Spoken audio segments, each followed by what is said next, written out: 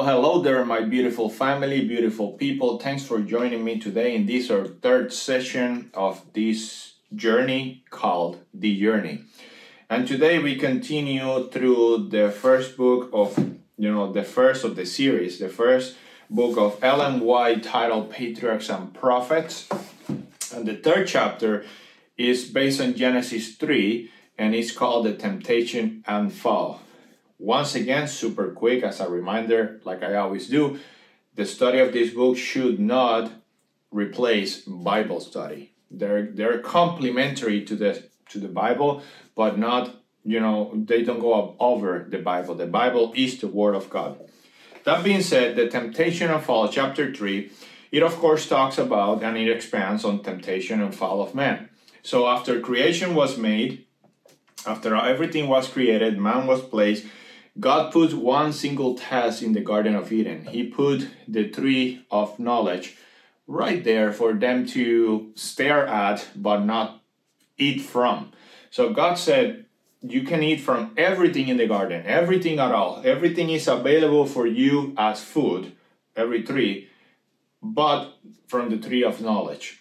So that was God's requirement. That was God's holy law for them. Don't eat from that tree. And of course, after Satan, was expelled from heaven, he wanted to continue spreading his misery, so he decided to come to planet Earth and tempt man. And it's important to read the first few sentences of the second chapter, of the second paragraph, and it says, "Our first parents were not left without a warning of the danger that threatened them. Heavenly messengers opened to them the history of Satan's fall and his plot for their destruction, unfolding more fully the nature of the divine government which the prince of evil was trying to overthrow." So there's a few topics here. Obedience and protection. So it also says here, while they were obedient to God, the evil one could not harm them, for if need be, every angel in heaven will be sent for their help. So God did not left them without a warning. God told them about not eating from the tree and also gave them the warning of what could have happened, of what was going on with Satan, so that if Satan comes to them, they will be prepared. So they were not left to, roam on their own and figure it out on their own. That speaks a lot about the character of God. My friend, and I love how this sentence puts it here, the law of God is as sacred as God himself. And when you doubt that the requirements of God's law are sacred, look at Jesus and the price that Jesus himself, the Creator, according to John chapter 1, had to pay. Jesus had to come and die because the requirements of the law are so high and so sacred that not even God himself can violate them. That's how serious this is. And this is how serious it was back then. So God gave them the warning. And of course, Satan disguised himself. He didn't show up as an angel. He didn't show because they were prepared. They were told that an angel that fell called Satan was, trying to tempt them.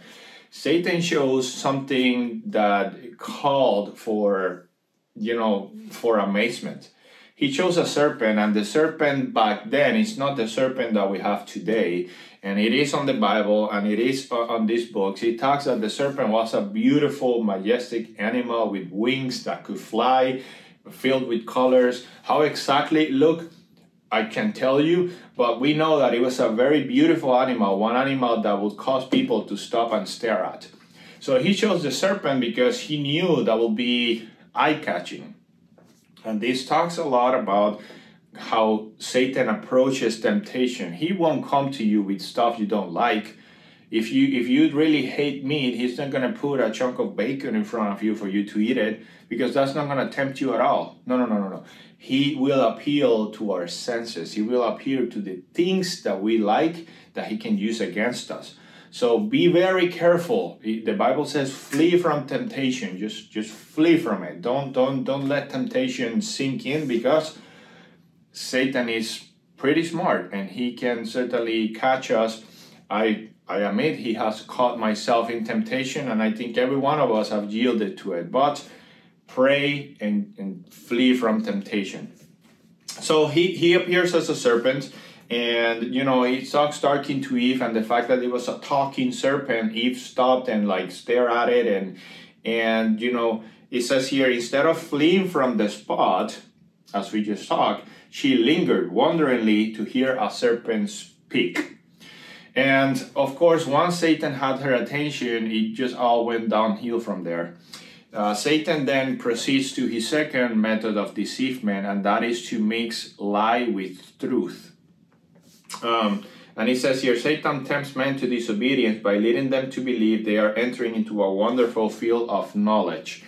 And I just can't think, when I read this sentence, science comes to mind, and how in the name of science we have rejected the Creator, and where that has gotten us. But again, another topic. In this particular case, he promised Eve, you know what, did God say you cannot eat from every tree? By the way, God had not said that. So you see how he makes a bit of truth and a mix of lie. And then he continues saying, no. God just doesn't want you to eat, because he knows that if you eat from it, you will be like him. You will be like God.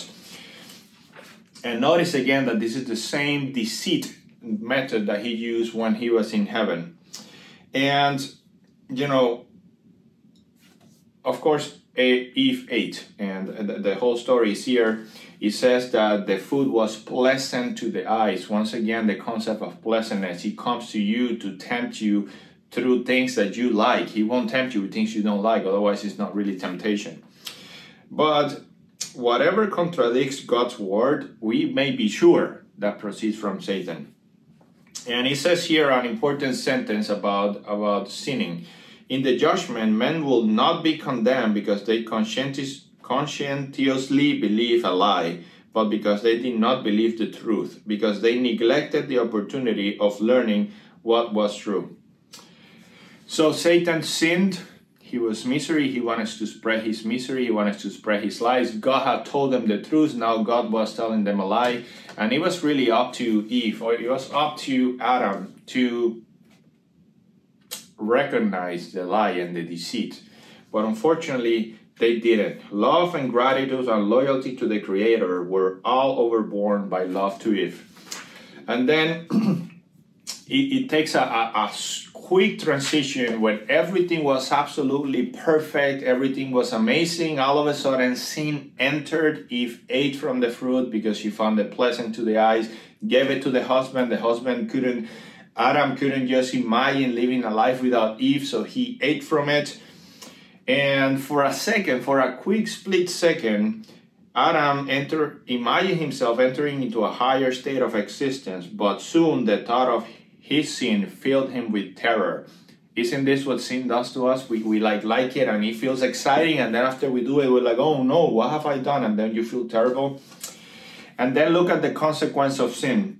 He who from love to Eve had deliberately chosen to forfeit the approval of God, his home in paradise, and an eternal life of joy, could now, after his fall, endeavor to make his companion and even the Creator himself responsible for the transgression. So terrible is the power of sin. So after sin entered, selfishness entered. And now Adam was thinking for himself. He realized what he had done, and now he had to cast blame on someone other than him. And he said, no, the wife that you gave me, she made me sin. And then he was, the serpent, basically, that you created, made me sin. And everything pointed back to God when it was man who sinned. And this is the horribleness of sin, the selfishness that sin causes in us. So the spirit of self-justification was born in Satan, and it was spread into Adam and Eve immediately after the fall. And so horrible is sin. And of course, after man sinned, God pronounces this beautiful prophecy in Genesis 3:15 that it says, I will put enmity between you and the woman, and between your seed and her seed. He shall bruise your head, and you shall bruise his heel. And this is the first prophecy that we find in the Bible. And there's a lot to say about this one, but not in this chapter. So God had a plan to redeem man that he loved so much, even when we certainly didn't deserve it. And of course, the sinless pair was cast out of Eden, and then they realized the consequence of what they did when they left that perfect little garden that God had created for them, and they saw the horribleness that sin would start originating afterwards. I love how Ellen White continues here. She says, "Let none deceive themselves. The wages of sin is death. The law of God can no more be transgressed with impunity now than when sentence was pronounced upon the father of mankind." Sin is a horrible thing. Sin is the transgression of the law. And again, God's law is sacred. The standards are sacred, and He will by no means clear the guilty. That was the case back then, and that is the case now. So I've seen a lot of confusion within the Christian community of people saying, "No, God is so good, like the law doesn't apply anymore. It was nailed to the cross. God fulfilled the law." No. The law of God still stands, my friend, and the requirements of the law still apply. And in the judgment day, we will be measured against the requirement of the law. And for us who believe in Jesus through the sacrifice of Jesus, which is why His unblemished character will be attributed to us, thanks to His amazing love. But let none deceive themselves.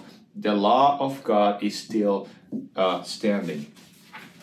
And of course, it says here, as they witnessed, this is Adam and Eve, in drooping flower and falling leaf, the first signs of decay, Adam and his companion mourned more deeply than men now mourn over their dead.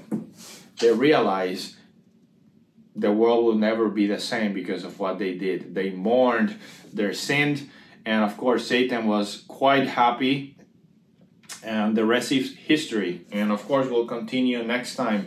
The point here to be made is God's law still stands. God's requirements still stands, and as it was back then, God said that the day you shall eat of that tree, you shall surely die, and so it happened. On the day that they ate, decay entered into the planet. Their bodies will no longer live eternally, but will start decaying, aging, and we see how humanity, since back then until now, the years of life have been diminishing, the health have been diminishing, our overall health. We are on decay, my friend, thanks to selfishness, thanks to sin. But God has a plan, and we'll talk about it in the next chapter. Until next one.